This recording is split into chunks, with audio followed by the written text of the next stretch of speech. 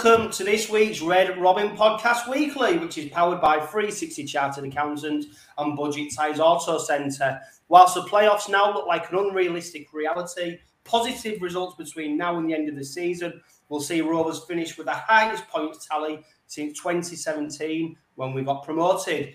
Joining me to discuss all things Hull Kingston Rovers is Graham Turner, whilst Lee from the Wakefield Trinity Heritage Podcast joins us to help preview Thursday's game and give us his take on James Batchelor and the imminent arrival of Yusuf Aydin. We'll also be joined by Troy Warner from the Para Cave Podcast to chat about new arrival Tom Opachik and his try-scoring exploits at the weekend. Good morning, Graham. I was just saying it's a bit weird recording in the morning. Normally we're on an evening live, aren't we? This is a pre-record that we're bringing everybody. But yeah, we're bright-eyed and bushy-tailed. Morning, John. Yeah, hopefully it's a good start to the day. Hopefully as usual, there's plenty going on in the world of rugby league and Hull KR. So yeah, looking forward to getting stuck in as usual. Yeah, and we are bright and bushy-tailed, but obviously we start with a little bit of bad news breaking just before we came on to record the podcast, and that's the news that the club have released Tom Garrett from the remainder of his contract. Obviously, he signed from Dewsbury back at the start of the season. He's only 27 years old. He's played 5 games for the Robins, and during them 5 games, he looked like a real prospect and somebody who could potentially, be a player at the club for a number of years, and especially coming from, the low leagues and finding his feet in Super League. It's very disappointing news, isn't it, Graham, to see any player released from a contract, especially when it's because of injury. Yeah, absolutely, and especially when it's we presume it's the head knock concussion that he wasn't able to recover properly from and get the clearance to play again. So like you say, a prospect that's come through and worked hard through the lower leagues and the right to get a role at a Super League club, got that with us. Unfortunately, we haven't seen a sustained period where Tom Garrett was present for us, but when we did, I think we got glimpses of what he could do. He was like similar to me for Frankie Halton in terms of he didn't look out of place in a Super League shirt and was sort of part of that committed cause of what we've come to know now as that group of young English hungry players. I think we could probably put him in that bracket. So yeah, always disappointing, and thinking of the player at this time where it's been his life, no doubt, for a good number of years. And what does this mean for him moving forward? Is he ever going to play again properly? I guess we don't know. We need the medical experts to help us out on that. But certainly from a career perspective, so for somebody who would have come into this season thinking that they wanted to establish themselves as a Super League player, still relatively young in the bigger scheme of things, had certainly a good few years to prove himself in our club colours and within the game. And unfortunately, it looks like that's all going to come short, and a very big disappointment for the player. Yeah, he made his debut for the Robins on the 19th of February against Huddersfield. He played his last game in the red and white of Hull Kingston Rovers on the 1st of April against Warrington. His best game probably was his second game against Castleford. 30 tackles, 10 carries, 91 metres. And what you would say is, Graham, that at 27, he's probably, and for the position that he plays, he had the best years of his career ahead of him. So it must be a huge psychological blow for him to, you get your big chance. This is your opportunity to stake a claim for a Super League contract. He's done that. He's got himself into the first team. And then obviously injury curtails his Hull Kingston Rovers career. And I suppose it just highlights, doesn't it, that the risks, the injuries that players can suffer from when they step over onto the pitch, that I think sometimes the supporters, Graham, we probably take it a little bit lightly, the impacts, the injuries, the risk these players take when they are playing rugby league. Yeah, I think so. And as someone who's not played rugby league to any great standard and just sort of messed about as kids playing the game, you get the odd whack every now and again. But to actually put your body through that as juniors, young adults, and then obviously as professionals as well, it's very hard to imagine what the body goes through during that period and how many knocks you get and how much it takes out of your body. And there's only so much you can take, and then the body just says, no, can't do this. So I think it is disappointing, and like you say, and I said a few minutes ago, it must be really frustrating for the player as well to have earned that right to a Super League contract, and almost, I guess, got his dream move to play in the big time in front of, good crowds against really good opposition, and stamp his authority on the game. And at 27 years of age, it's a career cut short again. But we've got to. Thankfully, that the medical situation now is much improved to a generation ago, where you could argue that it might have been patched up and told to get on with it and done himself serious damage. So as frustrating as it is for any player to be without a club or without a contract, the health has to come first. Doesn't matter what we think as fans, health has to come first. Yeah, and you only have to listen to the Heritage cast that we recorded with Andrew Heffernan to realise and understand the impact that concussion can have on a person. And like we say, health is paramount. And 10 years ago, 15 years ago, this might not have even been an issue. And Tom Garrett might be patched up to get back out and play and say la vie, but like we said, health is paramount. He only played 5 games for the Robins, but if he's listening, Tom, and you'll always be receive a warm welcome in Easthull, and hopefully this isn't the last that we see of you in a rugby league jersey, and we get to see you out on the pitch. But yeah, fix up. We hope to see you soon. Another player, unfortunately, who's suffering from concussion and his season's ended. Is Lachlan Coote. He's suffered his third concussion of the season. You don't want to panic too much, Graham, do you? But when you see what's happened to Tom Garrett, like I just mentioned, Andrew Heffernan and other players in rugby league who suffered from concussion, the club are doing the right thing, aren't they, by taking him out the firing line and following the protocol. Yeah, absolutely. And I think it is the protocol that's there for a reason, and it is there for player welfare, which again has to be at the front of everybody's mind. And look, it's the back end of the season. We've realistically not got too much chance of making the playoffs this season. We can't get relegated. Let's get him out of the firing line, as you say. We've got cover in that particular that spot, so let's get him all the help and attention that he needs to clear all the protocols for that. Let's get him rested a little bit and come back firing for pre-season, fitter, stronger than ever. And let's hope for a really strong 2023 for Lachlan Coote, where he's on the field for us more than is in the stands. Because I think we've seen through the games that he has played, certainly in the first half of the year, where he was heavily involved in some of the creative play that we had, and certainly through that good run of 7 or 8 games unbeaten that we went on. For me, he was certainly instrumental in a lot of the attacking prowess that we showed. Yeah, definitely. I think what highlighted the seriousness of the concussion is when asked yesterday in the press conference, Danny Maguire, he was asked, do you think he'll feature for Scotland in the World Cup? And he pretty much said no. He doesn't have much chance of representing Scotland, which probably shows you the time which is needed for him to make a full recovery. If we're honest, we have seen the best of Lachlan Coote this season. We've probably not seen it on enough occasions. I think Dan Maguire admitted that. He said, look, he is under a lot of pressure at this club because he is one of our marquee signings, and let's hope he has a full pre-season. He's able to sort out his concussion. And I mean, look at Sean Kenny-Dowell. Look at what he's gone on to achieve in the red and white of Hull Kingston Rovers. He'll be the first to admit he didn't probably have the first. His first season wasn't the greatest by his standards, but look at what he did after that, and let's hope Lachlan Coote comes back firing on all cylinders, because no doubt he's still one of the best players in Super League, and we want him to be one of the best players in Super League in the red and white of Hull Kingston Rovers. We move on to Lachlan Coote's former club. Of course, Rovers suffered a 38 points to 12 defeat at the hands of St Helens.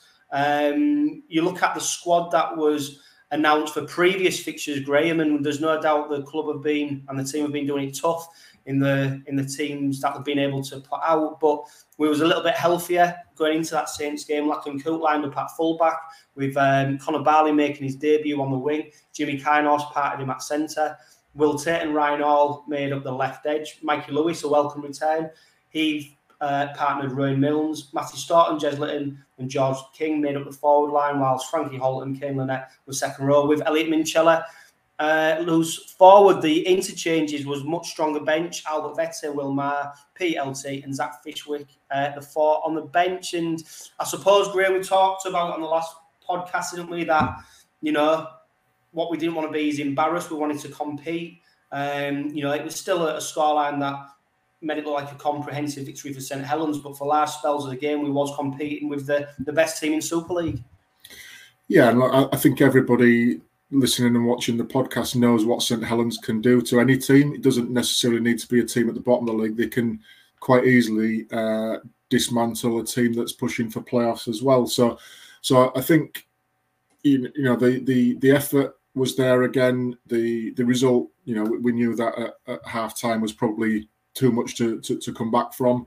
But I think certainly in the second half, after they'd been in the sheds, Maguire had got into them, obviously, and they started to play in the second half and showed actually we can challenge St Helens and we can cause them problems. We scored some good tries on the back of it. And again, I think that confidence that we can get by going toe-to-toe with the champions, albeit on a game that you could argue that they took the foot off the gas for that second half, but it's still a competitive game in that second half. They don't give tries away. St Helens, they pride themselves on keeping sides to nil or to very low scores. So for 3 tries, and again, you know, with 3 more kicks to add to those, it might have made the scoreline look a little bit more respectable, but not taking away anything from Saints. They fully deserved their victory on the evening. And like I say, they can do that to any team and more. We saw that, you know, the week before, what they can do.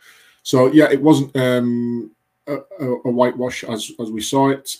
Again, the words that are coming out of the camp were, you know, very good on effort. That was praised again, causing them problems again. So now that we're starting to get those attack-minded players back into playing properly again in the positions that they are usually playing in, hopefully, moving forward with the last 3 games of the season, we can start to cause some more attacking problems for teams rather than relying on the square pegs and the round hole syndrome, which we've had to do for necessity for the last few weeks. Yeah, and the scoreline could have been, you know, a bit more generous for Rovers if Lachlan Coote had got them kicks. He kicked out on the full, but if you look at his stats from the game, 16 carries, 91 metres.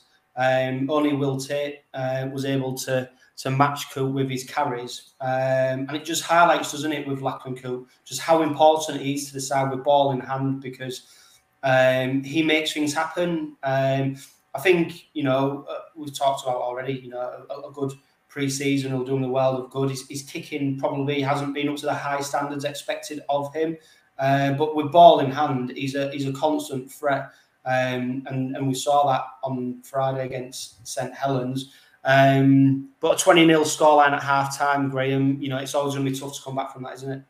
Yeah, it is, and realistically, the best thing you can do after that, I think, is win the second half, or go as close as you can to winning the second half. And you know, they scored 18 more points in the second half. We only scored the 12, but you know, arguably with the kicks, it would have been three tries each. So it's bringing yourself back into a game where you know the game is gone. It's very easy to sort of put the cue on the rack at this time of the season and sort of say, oh well, it's a game gone, we'll move on to next week and forget about the 40 minutes. But I think there's lots of pluses to draw out from that second 40 minutes, and one of them you mentioned around the new debutant as well, the other one that we've thrown in there for a try, and I think that's one positive to get good game time under the belt there.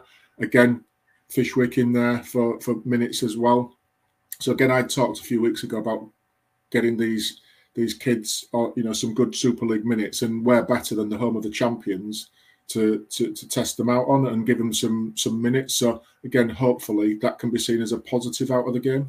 Yeah, I mean, I think 2 players who definitely deserve special praise are Connor Barley and Will Tate. Connor Barley, of course, on debut, 9 tackles, 8 carries, 65 metres made, an average gain of 8 metres, 2 clean breaks, and of course a try on debut. Like you said, going to the home of the champions, it's always going to be tough for him, but he certainly acquitted himself well, especially when he's playing in a partnership with Jimmy Carnos, which will be pretty new to him.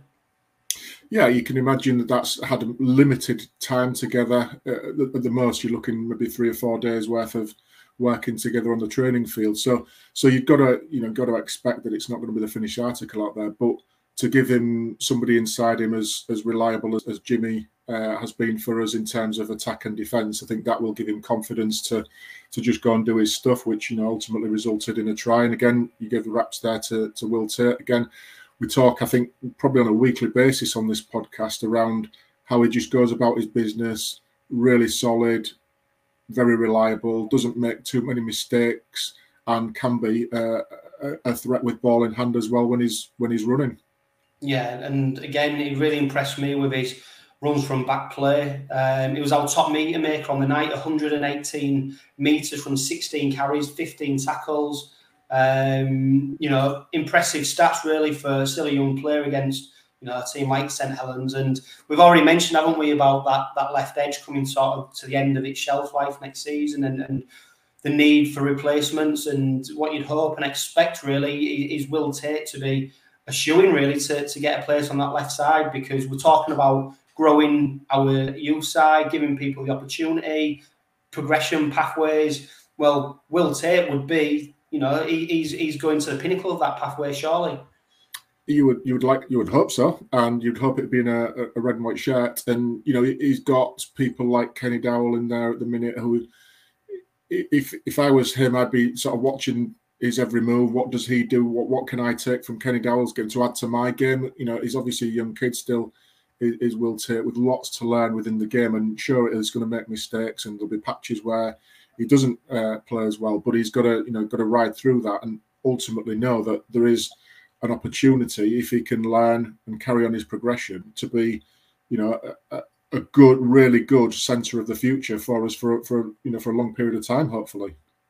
Yeah, the forwards had a tough night. You only have to look at the meters made from the amount of carries that they had, the tackles that they was making. It was a tough night for the forwards, and I suppose it's to be expected, isn't it? Coming up against St Helens, that you're going to be sort of beat up around the middle, and let's be honest as well. This Rovers pack have been having to do it tough for a number of weeks. I know we had Albert Vete returning, but they've been doing it tough a few weeks, especially George King and Matty Staunton, with the amount of minutes that they had to play. So I suppose when you're then faced with St Helens, the challenge that you face just becomes that little bit harder. Yeah, I think you're right there. They have had some big minutes and gone over and above probably what would be classed as normal workload for them, and you absolutely applaud them for that. But they're only human. They can only do so much to stem the tide. And you go to the home of the champions, they're ruthless. They don't care what position you are in the league table. They don't feel sorry for you or anything like that because you've got a few injuries. They're going to be ruthless. That's why they're champions. They'll have the odd blip every now and again within their game, but for them, it's another chance to score points. It's another chance to cement their place at the top of the league ladder, get the league leaders shield, all of that. So their mentality doesn't let them let up. So for us to compete with them, yeah, it's probably too much in the first half, and they outscored us well in that first half.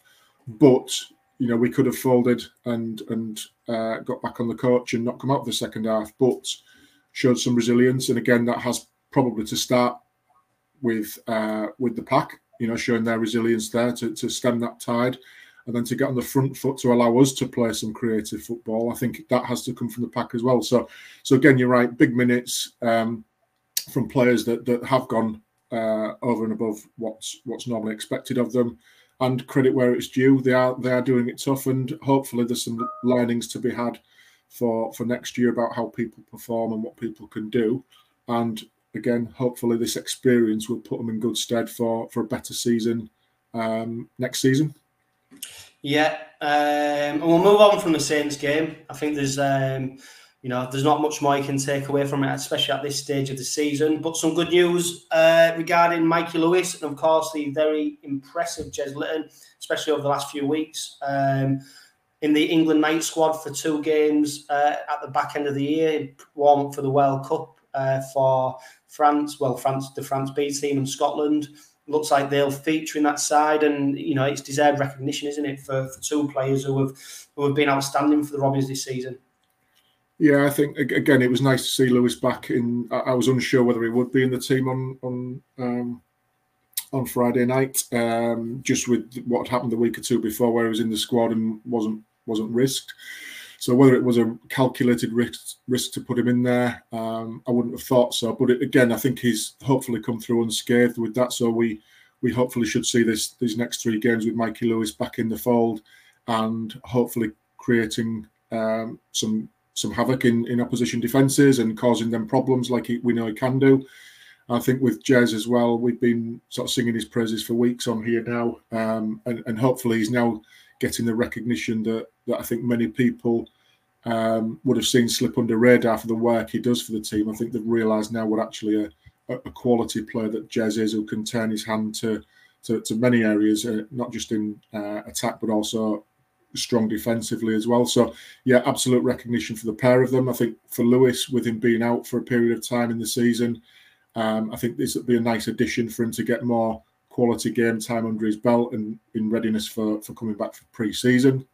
So I think that'll be good, and hopefully for the pair of them that it's a precursor to full honours further down the line, and getting them used to being on an international stage with a group of players doing things that the England way, as it were, in readiness for that hopefully seamless step up to first team duties over the coming years. Yeah, especially Mikey, because if you look at the half-back situation as it is at the moment under Wayne, he's quite happy to pull players out of position to put people into the halves, and whether he's going to remain England coach for the next few years is yet to be seen, isn't it? Whether he goes back into club rugby, but you'd imagine Mikey Lewis, if he looks at his career now and he looks at what he could be achieved in the next 2, 3, 4 years, he's got a real chance to stake a claim for that England jersey.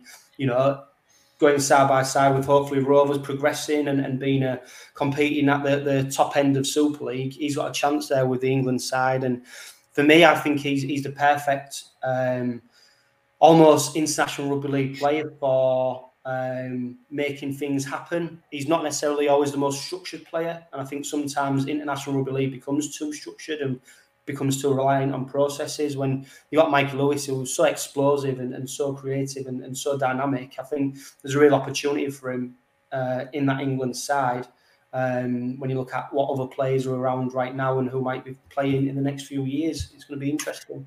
Yeah, I think he's still only 21 years of age, isn't he? So, the best years are definitely ahead of him. And if he can get a good grounding at Rovers, and like I've said before on this chat, that he's got nobody better than Maguire to be able to learn from on a day-to-day basis within clubland.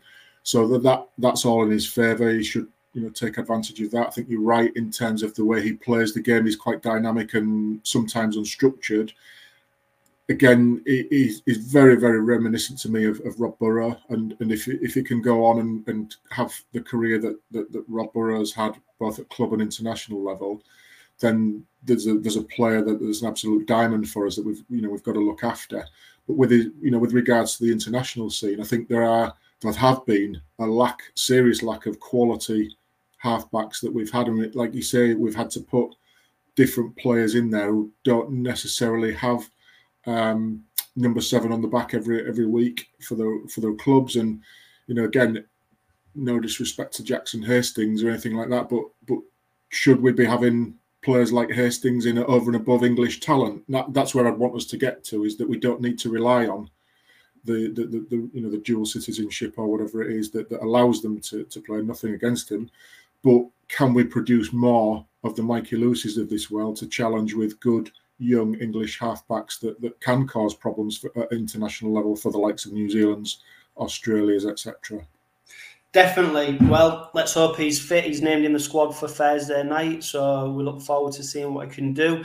I'm delighted to be joined by Lee from the Wakefield Trinity Heritage podcast. He's been on the podcast before. He's going to come on and help us preview the game against Wakefield on Thursday, and of course talk to us about James Batchelor and the impending arrival of Yusuf Aydin. Lee, how are we doing?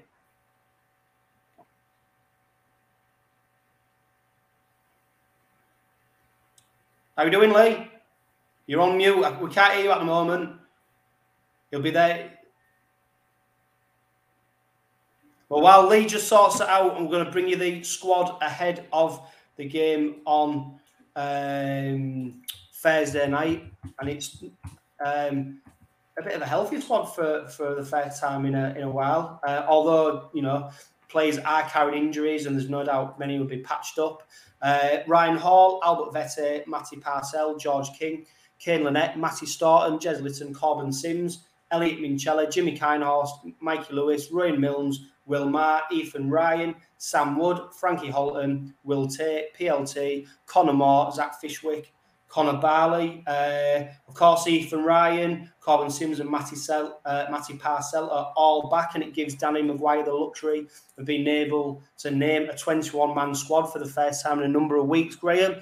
Like I said, we're a bit patched up still, but we're in a stronger position than what we was a few weeks ago. Yeah, a healthy squad. I think healthy is a strange word to use at this time of the season for any squad. But yeah, it's nice to see a 21-man squad named, which does give Danny some selection choices to make for a change.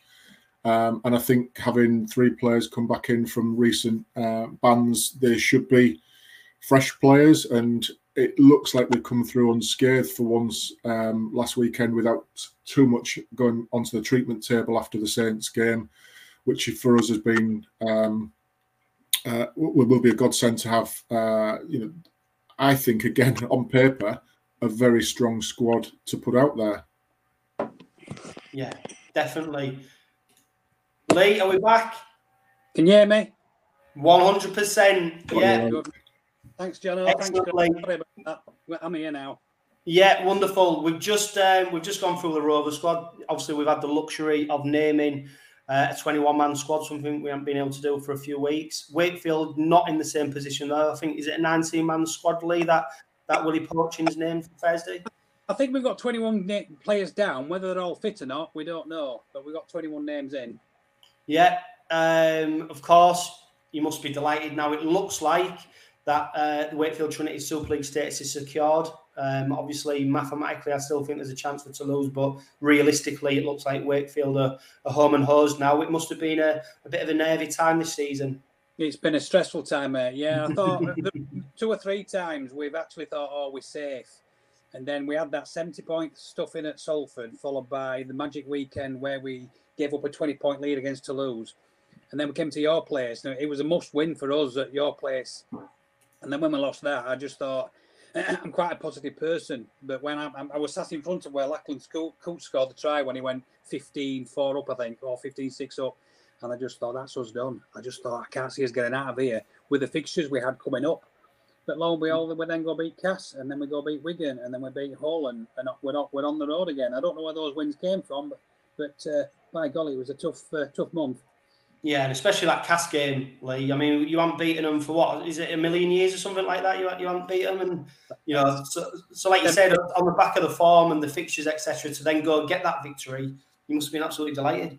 Oh, it was tremendous. It's 17 games we haven't beaten them. I think it goes back to 2014, 2015. And we didn't just beat them, we murdered them. And it was just like, okay, where did that come from? Cass worked very good on the day, but did we sort of cause that and go up a level?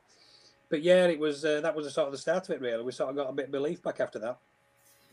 As a family, just sort of thinking as an observer watching Wakefield these last few weeks and seeing them a couple of times on the TV games, etc., and recognising that actually they're a good team to watch at the minute. And as a fan, do you think, why has it taken till the last sort of 6-7 games of the season to wake them up? What if we'd have been like this from for good periods within that first 15-18 games or so?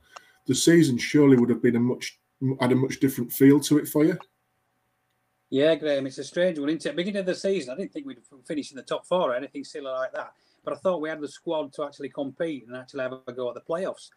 And then we just had a few. We've had a bad run. Sometimes you can't put your finger on it, but we had a lot of close ones. I think we've had 8 games this season where we've lost by 8 points or less, which is that's hammered us a little bit. Sometimes we've been appalling, and you can't understand it. That match at Magic Weekend when we played Toulouse, we were 20 points up at half time and ended up losing. You look at the side and think, well, we just collapsed. We're not playing. We couldn't understand why. And a lot of it's coming from the halfbacks.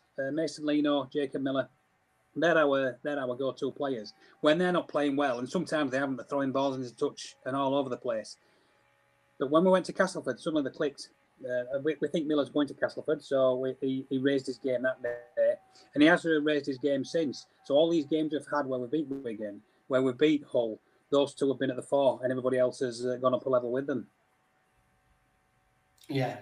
I mean, the great players out in Miller and Lino, and you say if they're on top form, they're a match for any side in Super League. And have you seen that enough of them from this season? Do you think, Lee? Are you being a bit frustrated that you've not been able to see as much of what they can produce? Yeah, it has been annoying. It's just you know what they can produce. And like when you watch obviously we've had injuries, like everybody's had injuries. We've lost both our centres. We've had a few out of the pack gone. But that's not, it's like Tom Johnson's disappeared. But then we've got Lewis Murphy on the wing, and he scored a hat-trick the other day. So he's a good find. So when they actually start firing, a lot of it, we had a bit of a mix-up in the middle of the season where we were picking players who just weren't good enough. And I'm not sort of knocking these players down, but we signed we signed Tom Lynham from Warrington, and he just hadn't fitted in at all. And he's now gone to Featherstone on loan. And a lot of our losses when we had a weak three-quarter line, players missing, wingers out of form. And when we played Salford a month or two ago, they beat us 74-10, and it was awful. But they hit us down the sides. Down the middle, we were pretty solid. Our forward pack were pretty good. Out wide, we were awful, and they scored about 13 tries out wide, and that was the sort of crux of that. They got changed. They brought Gaskell back in, put his back in on the Murphy on one wing. Kershaw came back. He's been out all year long with ACL, and those have sort of settled in. And suddenly we've got a bit of a settled back line again, and that's clicked, and that's what sort of helped us along the way over the last month. Yeah, and you've already mentioned injuries. You only have to look at the squad announced for Thursday, and number 1, 2, 3, 4, and 5 are all missing for Wakefield. And it highlights, obviously, they're your first picks, and you've lost, some key players there. A couple of players who will be familiar to the Red and Whites because they feature for our rivals are Jamie Shaw and Josh Bowden. How they settled in? They've been brilliant. They've been really good. You were mentioning about the 1 to 5. Jowett's back fit again, but it's like a debatable who you put in now, Jowett or Shaw. And Jowett's missing at the weekend, but I just think I'll be saving him for St. Helens on Monday. Not that that's going to give us a great. Number 2, Johnson's gone. Number 3, Lynn's injured. Number 4, Tupou's retired. Number 5, Lynham's at Featherstone. So that was our 1 to 5. Jamie Shaw slotted in, and he's been wonderful. He's sort of suddenly given us that sort of direction in at the back. You can see him when we watch the game. We're behind the post, and we can actually see him planning what sorting the defence out. So I'm big fans of his. And Josh Bowden just added that deal and that size in the pack. He come off the bench most weeks. Comes off with Big David Fee to come on together. He actually started last week at loose forward, and we were just so short in the pack. But yeah, he's the big 2 great signings for us. Yeah, Rovers fans don't need any reminding of what Jamie Shaw can do. He's put us to the sword on a number of occasions. But it's your last home fixture of the season. Lee, what are you expecting from this Wakefield side on Thursday night? Well, we're expecting we've got to have a big win. We're not safe yet. I think we're virtually there. We've got to lose our 3, and Toulouse have got to win their 3 by big scores. So I think we're all right, but I think we deserve sort of to finish off on a high.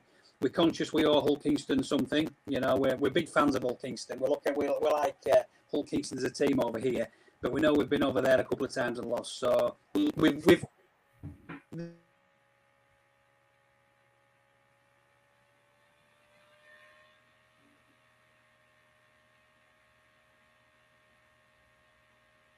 lost the sound again, Lee. Yeah, I'm sure what you were saying, Lee, was absolutely fantastic, especially as you was praising the Robins. But we've just lost your sound a little bit there, Lee. No, you're on mute. There you go. No, is it not coming from? Maybe try rejoining us, Lee. But heading into the game, Graham, Jez Litton is on for his 100th Super League appearance. Career appearance. Ryan Hall needs just 3 more tries to reach 300 for his career, which is fantastic for him. We don't have a great record over in Wakefield. Our last visit, we lost 28 points to 12. Previous to that, we lost 48 points to 18 back in 2020.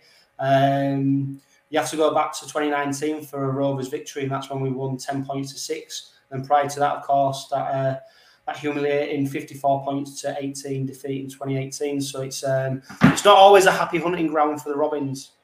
No, I think on Thursday evening, I think Maguire summed it up really well, that it's a tough place to go. It's very similar to us in the fact that it's it's a traditional stadium where people are very close to the pitch. The noise can get up quite quickly.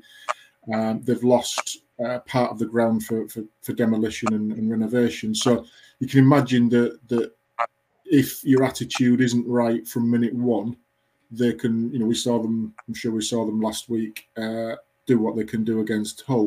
I think they could be very dangerous for us if we're not on it with our attitude. We turn up with a little bit of a lazy one.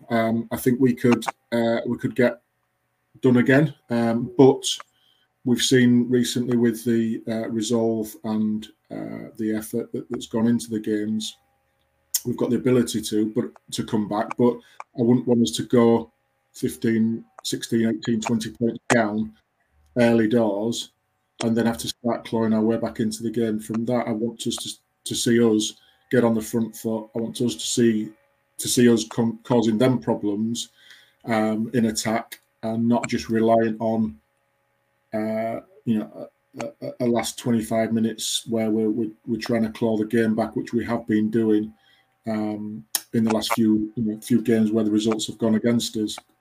Yeah.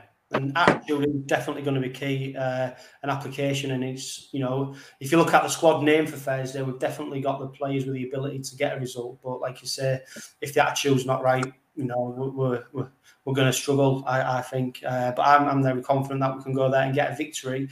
Lee, you're back. You joined us. Hopefully the sound's back on yet. So one player who's obviously excelled for Wakefield this season is James Batchelor. He's injured now, so he won't be featured on Thursday night.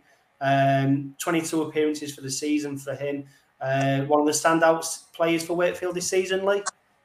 Yeah, he is. Can you hear me? Is that all right? Yeah, we've got you, Lee. Yeah. It's a shame he's going. He's near 100 appearances for us. He's on 96, which I thought if he'd have played the last 4, he'd have got to 100 before he came to you. So that's a shame. Yeah, we're all a bit gutted over here that he's going to you. It's a rumour for a long time. It looked as though it was something he wanted himself. People are actually blaming the club for letting him go, but I think he wanted to go. It looked as though it's something he sort of looked into himself and him and his agent, and it looked as though he'd sort of tied something up with Hull KR before we actually knew about it, and that was a while ago. So yeah, he just wants to go up a level, I think, and try and win things with you. Yeah, and what should we expect to see from him, Lee, next season? Oh, he's just an all-action back row forward. He's got better when he started as a kid. It was just all action, and then he seemed to drop off a little bit under the Chris Chester era. He didn't seem to get some games, and he was in and out, and he just seemed to lose his way. And I thought that's where he maybe might go. This year, it's just been all action. Him and Jordan Crowther had a couple of young guns in the back row, and they take a lot of the donkey work off your Tanganoas and your Fifitas and your Aronas, and let them do their normal game, whereas Batchelor and Crowther have done the donkey work. And he's all action. You look at his tackle counts over the year, it's been fantastic as well. He's making breaks and offloading.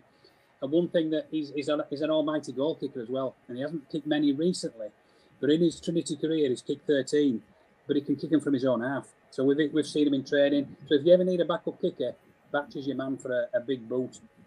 Well, it's funny you should mention that, Lee, because kicking hasn't been one of our strong points this season. What about first choice kicker, not a backup kicker? Yeah. But Graham, I'll come to you. I mean, the second row competition next season is going to be hot, isn't it? Because we've got a number of players who can play in that position, and really, you consider Johnson's been injured for the best part of it. Kane Lynette, Frankie Holton. Obviously, Bachelor now. It's going to be really hot competition next season. It is, and you've got also players like Hadley who can play in there as well, and Minchella's done stuff in there as well. Kinehorst, yeah. So you're right that competition for those back row places is going to be fierce, and I hope that sort of drives the levels of performance up, because there's only so many players you can put in those roles each game. So hopefully, if we can stay injury free and we don't need to keep rotating too much, we'll find a settled back row pairing, but with the premise that others are pushing behind, that if standards do drop, that there's ready-made replacements to come straight in and and take up the reins and then hold on to their spots and let the others fight for it whilst they've got the jerseys. Yeah, definitely. Now, a player that's not been officially announced yet, but I have it on very, very good authority that he's coming to Rovers next season, is Yusuf Aydin. He's played 7 times this season. Of course, Lee went out to Leeds on loan. He's still, 21, I think. He's still got his career ahead of him. Is he one that you're surprised to see possibly leaving Wakefield? We are, yeah. We don't understand that one. We haven't heard it officially. There's been lots of rumours around. But I've sort of got my ears close to the club, and I've not heard anything official there. But it's a strange one, because Yusuf's played 21 games for us over the last few years, and all he needed was a chance. Again, under Chris Chester, he didn't get much of a chance. Under Willie Porchin, he's been given a goal this year. He's played 9 games this year. 10 games this year, all off the bench. And when he's done, he's done well. He's not a regular first teamer. Yeah, as I say, he's only played 22.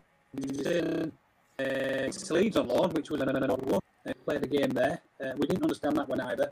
But we can't understand why we're getting rid of young guns. Initially, we thought, are we saving money for 2 fixtures at once? But we don't know about that either. Big David put something on Twitter yesterday that he's playing his last home game on tomorrow. So we're all baffled by that. But yeah, we don't want to be getting rid of too many young ones. We want to be sort of building around our youngsters, especially with a lot of the older ones gone as well. Yeah, I was going to say, there's a few players leaving Wakefield at the moment, and I suppose the question, Lee, to you is unfair. Is it a cause for celebration, the fact that you're potentially staying in Super League, or when you look back and you look at the whole of the season, is it a season of frustration and disappointment? It's an odd one, isn't it, really? Because if we do beat you, we're basically celebrating failure. The fact that we've actually nothing bottom. Which is it's a shame to us. The fact that it has been a stressful month or a stressful 6 weeks, the fact that if we can beat you tomorrow, it's all done and dusted, we'll celebrate and then go into the off-season, have a break and recharge. Yeah, so we're actually looking, I heard you say, we have come to us in the past and have some thumpings, and if we can actually get a few points up early, then we can actually, we feel as though we could, a bit of a party time, we could do with party time and get a few points on the board. But we also appreciate that we look at your squad, Mikey Lewis, Matt Parcell, we always know they're dangerous, so we can't sit back and think, yeah, we're standing up with the sort of stars you've got. Yeah, well, I remember travelling over last season, Lee, and expecting Rovers to come away with a victory, and I think we had our asses handed to us by the way. I think what summed it up when Arona went nearly the full length, half of the pitch to score a try, and Rovers were left trailing. So, it's not the first time, is it, Graham, where if we don't get the attitude and we don't get the application right, where Wakefield can take full advantage, and like Lee quite rightly says, they still need, probably one more win to guarantee the survival. So it's not, we're heading over to Wakefield. We want a good end to the season. We can finish the season positively, but Wakefield, they're not down in tools yet, are they? So it's going to be a really interesting encounter on Thursday night. Yeah, it is, and like you said, we've got 3 games left. We should treat that as a sort of mini series to platform ourselves ready for next season. I think finishing on a high, but we've sort of alluded to it there with Lee. Take Wakefield at your peril, I think, is the message. We've seen over the last few weeks what they can do, and I think if you let them play, they will. And I like Jacob Miller a lot. I think he's a very, very good player for them. Pulls a lot of strings for them and is very influential. And Lee's quite right. I think when he plays well, the team play well. So I think we've got to try and snuff him out from doing his thing, get on top of them, And yeah, let's try and be positive about it. Let's assert ourselves on the game. Let's give them things to worry about. They could be in party mode, but let's get over there and spoil it. Yeah, definitely. Lee, thank you for your time as ever. It's always been interesting. We really appreciate your input and feedback. So we'll wish you all the best for the end of the season, apart from, of course, on Thursday night. Thanks, Jono. Thanks, Graham. Thanks for your time. Thanks, Lee. Now we move on to an exciting signing for the Robins, Tom Oppercheek, of course, currently signing the NRL for the Parramatta Eels. To get some insight onto what Tom might bring to the Robins next season is Troy from the Paracave podcast. Troy, obviously a big Parramatta Eel supporter. You can see the collection in the background. Thanks. You're sat in the club shop, Troy. Yeah, you could almost say that. A lot of people say it's like Peter Wynn's score. So if you know anything about Peter Wynn's score, then yeah, it's very similar to that. Yeah, Troy, no, really appreciate it. Tom Oppercheek, 27 years old, 78 games in his career, 25 tries. He's made 14 appearances for the Eels this season, scoring 4 tries. His best game of the season was probably at the weekend against the Bulldogs. The Eels coming up with a 42-6 win. Of course, Oppercheek scored 18 tackles, made 132 metres, 7 line breaks. Best game of the season for Tom? Yeah, definitely. 100%. Yeah, as you said, he scored a try.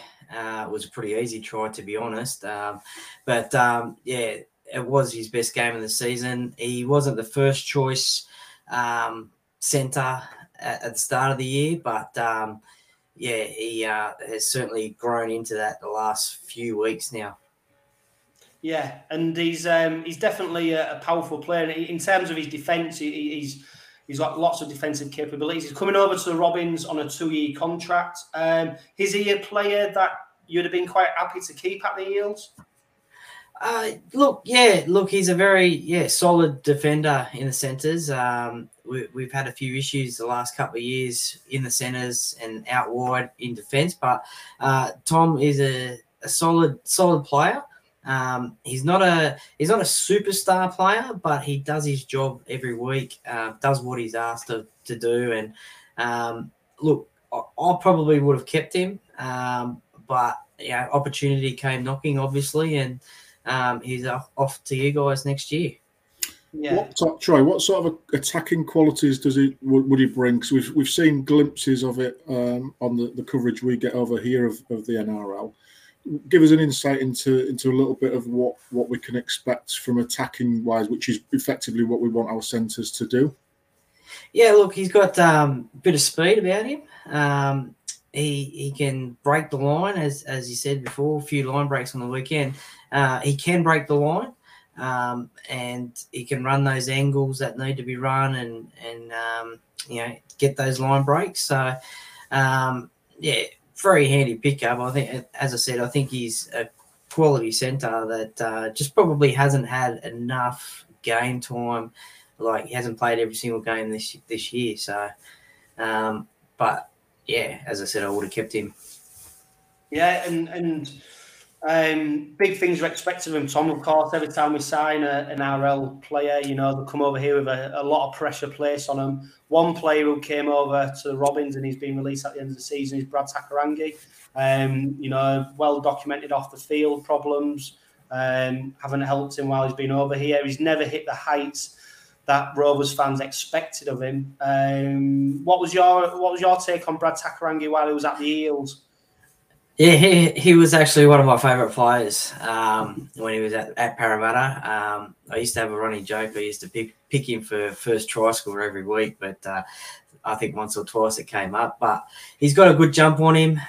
So for those crossfield kicks, he's very useful that way to knock it back. And then obviously the other centre or second row can score the try. But look, I liked him as a player. He sometimes had that X factor about him, like you didn't know what he was going to do.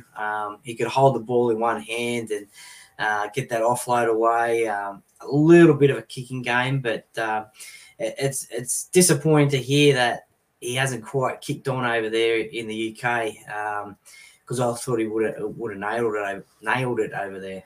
Yeah, Graham, I suppose when you hear Troy talking so fondly of Brad Takairangi, it only adds to the frustration that it hasn't worked out for him. Yeah, I think frustration is the key word for us, Troy, because we'd seen the highlights. You know, I guess you can read into highlight reels as much as you want, but we'd sort of been sold a dream of this player that was coming over that was creative, that was a bit off the cuff, that could do special things, and we've only really seen that in tiny glimpses over, you know, with his time with us. And I think that's the frustrating thing, is because we can almost see that promise that he's got and what he can do, and whether it be through injury or off the field issues, it just hasn't really done it for us. And I don't think his time at us has been, obviously it's not been very productive for either party, but I don't think we can look back at or he can look back at and say that was that was a real positive experience, because I think for us as fans, we wanted to see it. It's not quite worked out, and again, there's for us it'll be taking a big chunk of salary off of our cap, which we've got to judge whether it's good value for money or not. And I think I'm with the club on this one. I don't think we could afford to offer him a new deal, and unfortunately, we've not seen the best of Brad, and wish him well as he moves on.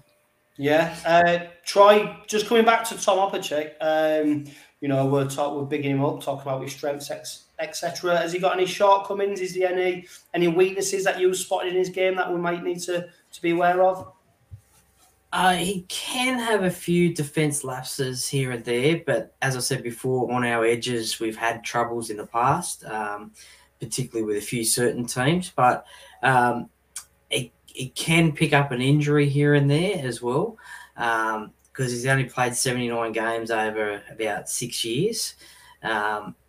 Thankfully, though, over the last couple of years, he hasn't had that many injuries, so he's been able to play consistent football. I think last year he played 21 games, and this year it looks like he's going to be playing another 20 games, and that's probably what you want out of a first-grade rugby league player, is at least 20, 22 games a year. So it looks like he's overcome that. So there's not a great deal. He's not the biggest centre that you could speak of, not like a Katoni Staggs or someone like that. But so he's not the biggest one, but he can certainly defend well. Yeah, it's going to be really exciting to see what he does. And I don't know, Graham, about you, what you want from your centres, but I quite like the not flashy, do the job, consistent centre. I like the wingers to be a bit more flamboyant and a bit more creative and a bit more exciting, X factor, but I like the centres to be solid and steadfast, and I think that's what we're probably getting with Tom Opacek. Yeah, if I'm honest, I like mine physically athletic, where they can cause damage with ball in hand, but they've also got the skills to release the wingers outside of them and play with them as well. So for me, it's one of the positions that I think if you can be strong in your centres, it can show you up defensively on your edges, but it can also provide creativity as well. So I think if you can get that balance right between the physical side of the game, the skill level of the game, and the actual mentality of reading the game, I think if you can get that bit right, you've got all-round centres. I don't think there's much better sights in rugby league than seeing a centre in full flow and then going metres down the field and causing havoc and releasing the winger to go in for the try. So for me, hopefully that's what we see from Tom. The glimpses I've seen this season of watching the Eels and seeing Tom in action, hopefully he can come across and deliver that for us. And I was just sort of reading before we joined our podcast today, Troy, around the comments that Tom made around his signing. I just wanted to sort of check with you and see whether they felt like genuine comments that he made around, look, I'm 27 years of age, I'm coming across to want to win things, I'm not here as a payday type thing. Do they seem like genuine comments from the player, or is it just typical sort of media sound bites that always come out on the signings of new players? What are your thoughts on that? Yeah, no, I think that's probably genuine from Tom. he's come from, I think, North Queensland when they were struggling a little bit in the last few years, and he's come to our club, which seemed to be a more strengthened club than what the Cowboys were at the time. Playing with the Eels, playing semi-final football all the time, and having that chance to genuinely win a competition. I think he genuinely wants to win and win competitions. I don't think that's just media speculation and beat up. I think it's genuine from Tom. Yeah, and just one last question on Tom. Troy, have you seen much of an offload game from him? We've got Sean Kenny-Dow at the Robins now. He's been one of our most consistent performers for at least the last 2 years. One of the features of his game is that he's able to offload and create space for the winger. Have you seen that from Tom Opacek? Oh, just bits and pieces, little glimpses here and there on the odd occasion. When you've got big Mike Acevo on the outside of you, sometimes Tommy gets cut out with a Dylan Brown pass. But glimpses here and there. He can offload definitely for sure. Excellent. And a former Robin who's joining the Eels next season, Josh Hodgson. You're probably expecting big things from him in 2023. Yeah, look, it's going to be interesting to see how Josh goes at Parramatta. Obviously, this year he's gone down with his knee, and he is getting on a bit in age. But maybe a change of club might be good for him. He obviously spent all his career down in Canberra. Look, we're probably, as fans, we're probably expecting big things because he's one of the great players now in the NRL and before over there in the Super League. He's played a grand final over here, and he's been Dally M Hooker of the Year. So, and he's an international. So it's going to be interesting to see how he comes back after his knee injury, how he can perform after that. Look, we're looking forward to seeing how he performs for us. Yeah, Graham, probably one of them former Robins players that you put in the bracket of you'd always take him back. But I don't know, now with Matty Parcell and Jez Litton, the way they're performing, whether he'd get a game at the Robins. Yeah, I think you look at the comparison between Hodgson and Parcell, for example. I think they're very similar types of players, very quick from dummy half, very smart players. And in the prime, I think you'd have either in your team, in most teams. Whether Josh can still sort of reach those highs with recent injury and a season of sort of being out of action, whether it's going to take him a bit of a while to get back to his best, and with an injury as significant as he's just had, you hope he can, but there's always a nagging doubt, I think, that whether it'll come back to sort of bite them on the bum part way through. You hope not, and you hope he can get to those good old days again. But yeah, I think at the minute on current form, I'd have to stick with Parcell, and just because he's not had a year out with a significant knee injury. Yeah, definitely. Troy, it's been really interesting to get your insight onto Tom, and like we've already said, when we sign a player from the NRL on big money, etc., you expect big things, and let's hope his career at the Robins is much better than what Brad Sakaranga's is, and we get to see a star player. But Troy, it's been really good to speak to you, mate. Really appreciate your time. Yeah, not a problem. Anytime. Love to chat. Great game of rugby league, and I'll be interested to see how Tommy goes next year over there in the Super League for sure. Thanks, Troy. Take care. Thanks, mate. You too. Thanks, guys. Yeah, really interesting, Graham, isn't it? It seems like we're getting a good player. This caveat to Tom is, I suppose, he has had a few shoulder injuries. But, I don't think you get any rugby league player now at an age of 27, 28 who haven't had, a few bad knocks or a few bad injuries. So it'd be interesting to see how they do. Yeah, I think with all the players now, there's obviously medicals that they will go through, and they'll assess whether it's anything significant to warrant offering a contract or not. And I guess you're right. You play rugby league long enough, you're going to come up with bumps and bashes along the way, and you just have to hope that the injuries that players have had aren't going to come back to to haunt them in the future, and scupper what could be a really exciting prospect for us next season. Yeah, and if we go just quickly back to the Wakefield game, Graham, obviously the squad looks a lot stronger than it has done for a number of weeks. Lachlan Coote, obviously, he's definitely not playing. Do you think this is a game where maybe Barley, Fishwick, PLT, they might not feature? Now we've got, Sims, Parcell, etc. returning. Yeah, potentially. I think the senior pros will get the nod in those, and it could be at the expense of the youngsters. But again, it's one of them where we've still got a short turnaround for Monday's game, so there's going to be potential bumps and bruises from tomorrow night's game that we'll need to manage. So it's Maguire will look at what he thinks is the best fit for managing two games in 4 or 5 days again, and then obviously we've got a game at the weekend following as well. So there's 3 games in quite short succession. So I could see that if some miss out for one game, they'll certainly be involved in at least one or two of the others.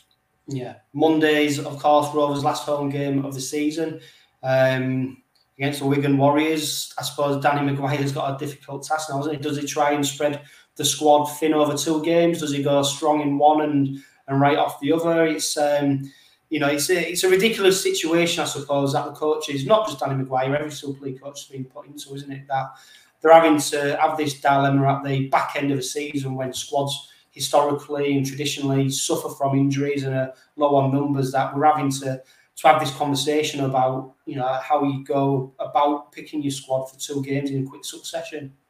Yeah, I think we always have this debate at Easter as well around the players, and the second game usually is a bit of a blowout compared to the first game, and the merits of having games in such short turnaround for such a high impact sport. I think with this, you've got to look at it, and this would have been agreed by the clubs previously. So this decision, and you look at whether it's based on a player welfare decision or from an administration commercial perspective. Well, I'm just going to say that, Graham. I was just going to say about that because obviously you've had a number of coaches air the frustration at this, yet surely they should have gone up to the boardroom, to the chairman who's in charge, because obviously Super League's made up of the clubs, chairman of the directors. Yeah. Like you said, they surely must have agreed on this in one of their meetings that they've had. So does the blame, the RFL get obviously, blamed for a lot of stuff, but does the blame for this probably lie with the chairman that they've come to this decision in the first place? I guess I was just sort of going to make the point around, does it come from a player welfare decision-making point of view, or does it come from a commercial point of view where it's Bank Holiday Monday and it's the best way to attract more people to the ground, spend more money at the club, etc.? What is the merit of having a double header at this stage of the season? And I'm not quite sure I understand any logical answer for it. Because of the fact that when we get to the playoffs, which is only a couple of weeks away, whatever club we want to see, we want to see the best players and best teams playing against each other and providing good competition for to give some credibility and integrity to the playoffs. You don't want to see blowouts in terms of scorelines because one team has reached the playoffs, but actually because of the short turnaround in games in the last 3 games of the season, has now only got a patched up squad to put out there. I don't think that does the integrity of the competition any good. So going back to your question, I think it does sit with the clubs as a decision-making process. But then again, what wins the commercial aspect of revenue generation or the welfare of players? And on this occasion, I can't see any other argument to say that it's not a commercial decision, because it certainly doesn't feel like a player welfare decision at this stage of the season. No, you only have to see the bans that were handed out by the match review panel earlier in the week to see that they've probably been a little bit more generous with what they've handed out. Although, of course, Liam Hood won't be featuring against Rovers on Thursday after he copped a 3-game ban for what he did against the Black and Whites. And it is going to be interesting to see the squads for that derby game, and of course the last game of the season next Saturday, because it's who knows what's going to happen this weekend in terms of injuries and suspensions and etc. etc. etc. All we hope is that Rovers come through it unscathed and don't suffer any serious injuries. And if we can get 4 points, then that'll be an absolute bonus, won't it? Because at the back end of the season, going into the close season, we don't want to be picking up any serious injuries. No, absolutely not, because that sets you on the back foot for pre-season, for next for next season. You don't want anybody having to go onto the operating table right at the back end of the season for an injury they've copped there. There'll be some players that will need it, obviously, but you don't want to get any more than you have to. And I think with the stat you pulled out right at the beginning around us having the opportunity to finish higher than our black and white friends, dare I say friends? Again, I think that could be the sort of motivation we need to use this 3-game block as a mini tournament, if you like, to challenge ourselves to get at least 4, potentially 6 points out of that. I don't know if we can do that. Depends, I think, what happens on Thursday night, but moving into Monday, and to what squad Wigan are able to put across for that Bank Holiday Monday game. How do they treat that? Do they, they've guaranteed their place in the playoffs now? Do they see it as a way of resting some of their star players in readiness for a big push for playoff football? Again, there's so much unknown, because we could cop a lot of injuries, have to put the kids in. They could send a really strong team, and it could be a bloodbath, as we've experienced with Wigan previously, which nobody wants to see. And again, just for the integrity of the competition, you want to see as many of your good players playing at this end of the season to just not devalue the season and for it to finish on a little bit of a low. Yeah. Let's see what happens then over the next few days, because it's going to be interesting. And Hull Kingston Rovers is never anything but interesting, is it, and exciting. So let's see what happens. That brings us to the end of another jam-packed Red Robin Podcast Weekly. As ever, a huge thank you to this week's guests, and of course, 360 Chartered Accountants and Budget Tires Auto Centre. Please make sure you go and check them out. The Robins head into a hectic period of rugby league with 2 games in 5 days. Let's hope for 2 wins, plenty of points, and no injuries. And remember, live, love, laugh, and be happy.